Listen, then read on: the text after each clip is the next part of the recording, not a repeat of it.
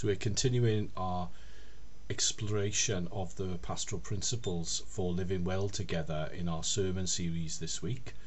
Last week Gail did an overview of all the pastoral principles of living well together, so if you missed that one, you can go back and watch it again via our website or our YouTube channel, or you can listen to it on our podcast.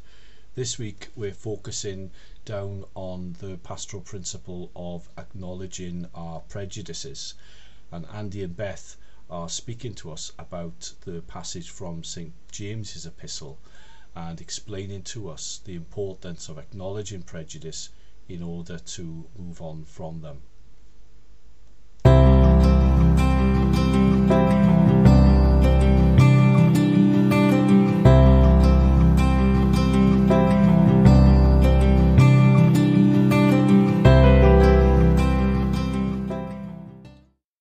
The second reading comes from James chapter 2, starting at verse 1.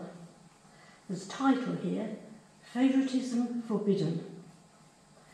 My brothers and sisters, believers in our glorious Lord Jesus Christ, must not show favouritism. Suppose a man comes into your meeting wearing a gold ring and fine clothes, and a poor man in filthy, dirty old rags comes in. If you show special attention to the man wearing the fine clothes and say, "Here is a good seat for you," but say to the poor man, "You stand there or sit on the floor by my feet," have you not discriminated among yourself and become judges with evil thoughts? Listen, my dear brothers and sisters, has not God chosen those who are poor in the eyes of the world to be rich in the faith and to inherit the kingdom he promised those who love him? But you have dishonoured the poor. It is not the rich who are exploiting you. Are they not the ones who are dragging you into court? Are they not the ones who are blaspheming the noble name of him to whom you belong? If you really keep the royal law found in Scripture, love your neighbour as yourself, you are doing right. But if you show favouritism, you sin and are convicted by the law as lawbreakers. For whoever keeps the whole law and yet stumbles at just one point is guilty of breaking all of it. This is the word of the Lord. Thanks be to God.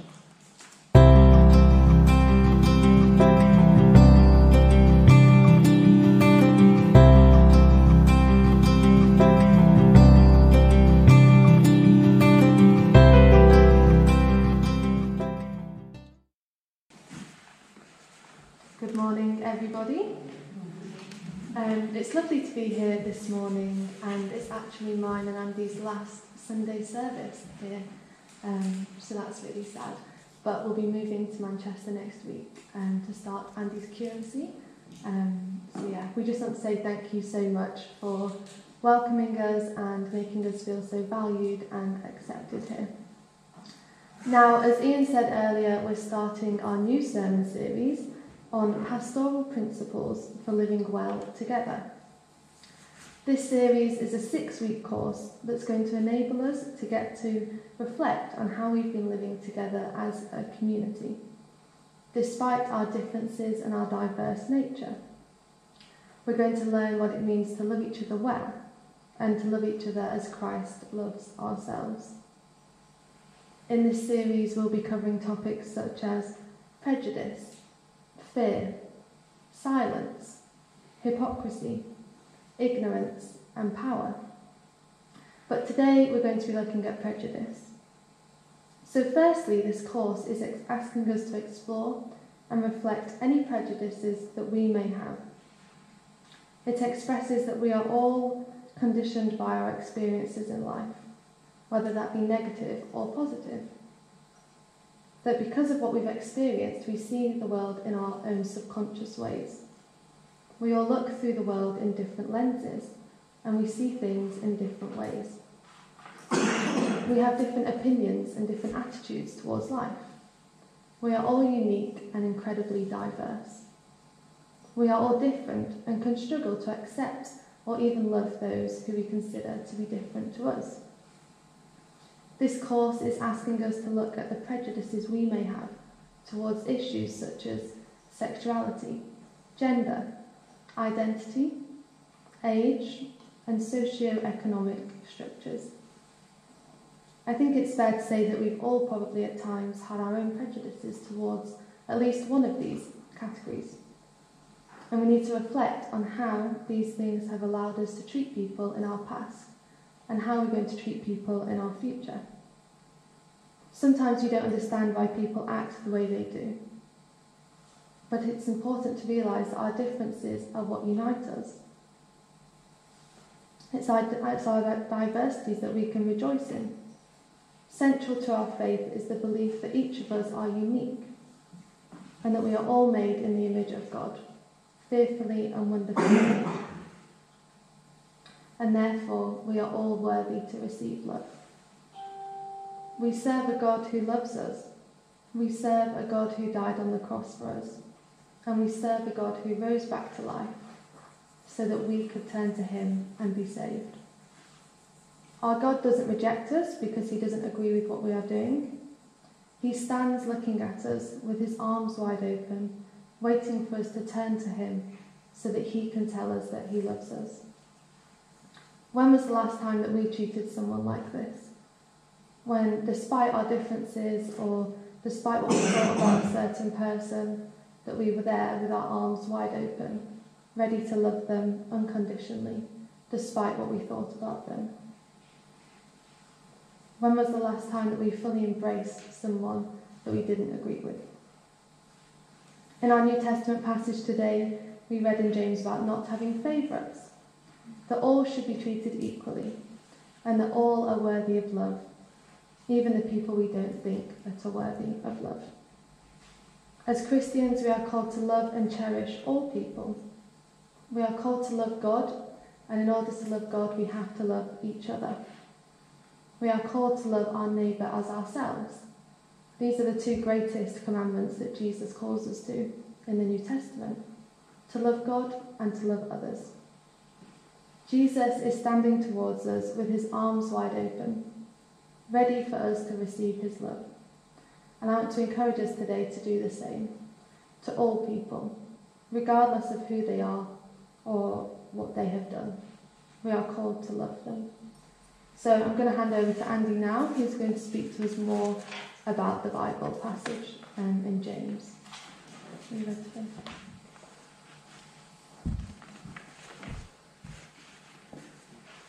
Thank you, Beth. I'm just going to pick up on another point specifically in the passage about James contrasting these two very different people as we read, the rich man and the poor man. And looks can be deceiving. In this passage, the rich man on the outside has material wealth. He has a gold ring and fancy clothes. And what does the person say? Sit here in the nice chair. Sit here in the honoured chair. However, while on the outside this man has everything, he's got money, probably got influence, he's got power, but he's corrupt on the inside. It says that this rich man had been exploiting people, the very people that the letter of James was written to. It says this rich man had been dragging the same people into court, probably to try and get money off them or sue them or something. It also says this rich man had been blaspheming the noble name that they follow, blaspheming the name of Jesus. However, you have a poor man too, who has dirty clothes, probably not much money or power or influence or significance in that society. Yet, unlike the rich, corrupt man, the poor man was rich on the inside. He is described as being given a richness of faith.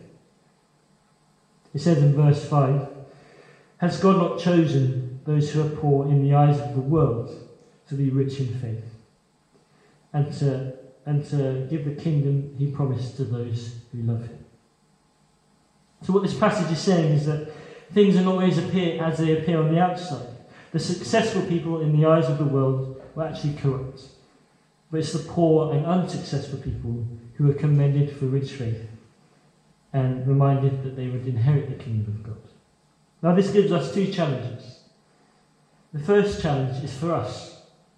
Are we going to be that rich man, all shiny and successful, and pretend that we've got it all together, yet actually on the inside maybe not be as good as it seems, not really have a good and God-seeking heart?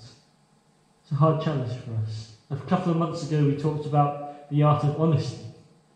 Are we going to be honest with ourselves and honest with how we portray ourselves to our friends and fellow brothers and sisters? Or should we strive to cultivate that faith and relationship with Jesus Christ? Are we going to do the things that motivate us and that nurture us and nurture and mature our relationship with God, and grow our faith and love in Jesus Christ and be rich on the inside with faith, and let our love shine to those who we interact with and make Jesus visible by the way we treat them? So that's our first challenge. Are we going to be rich on the inside or rich on the outside?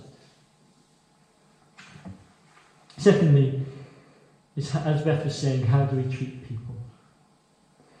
This passage challenges us not to have favourites. It challenges us to treat everyone the same and to treat everyone as Jesus would.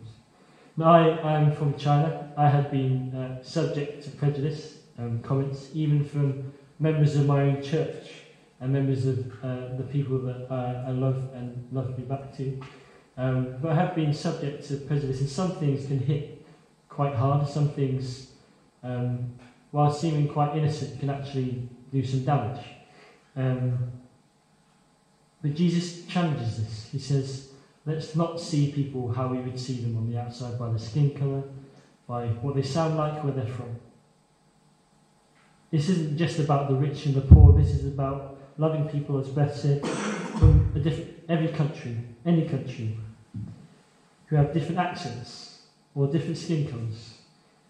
It's about loving people who might believe different things about sexuality or gender.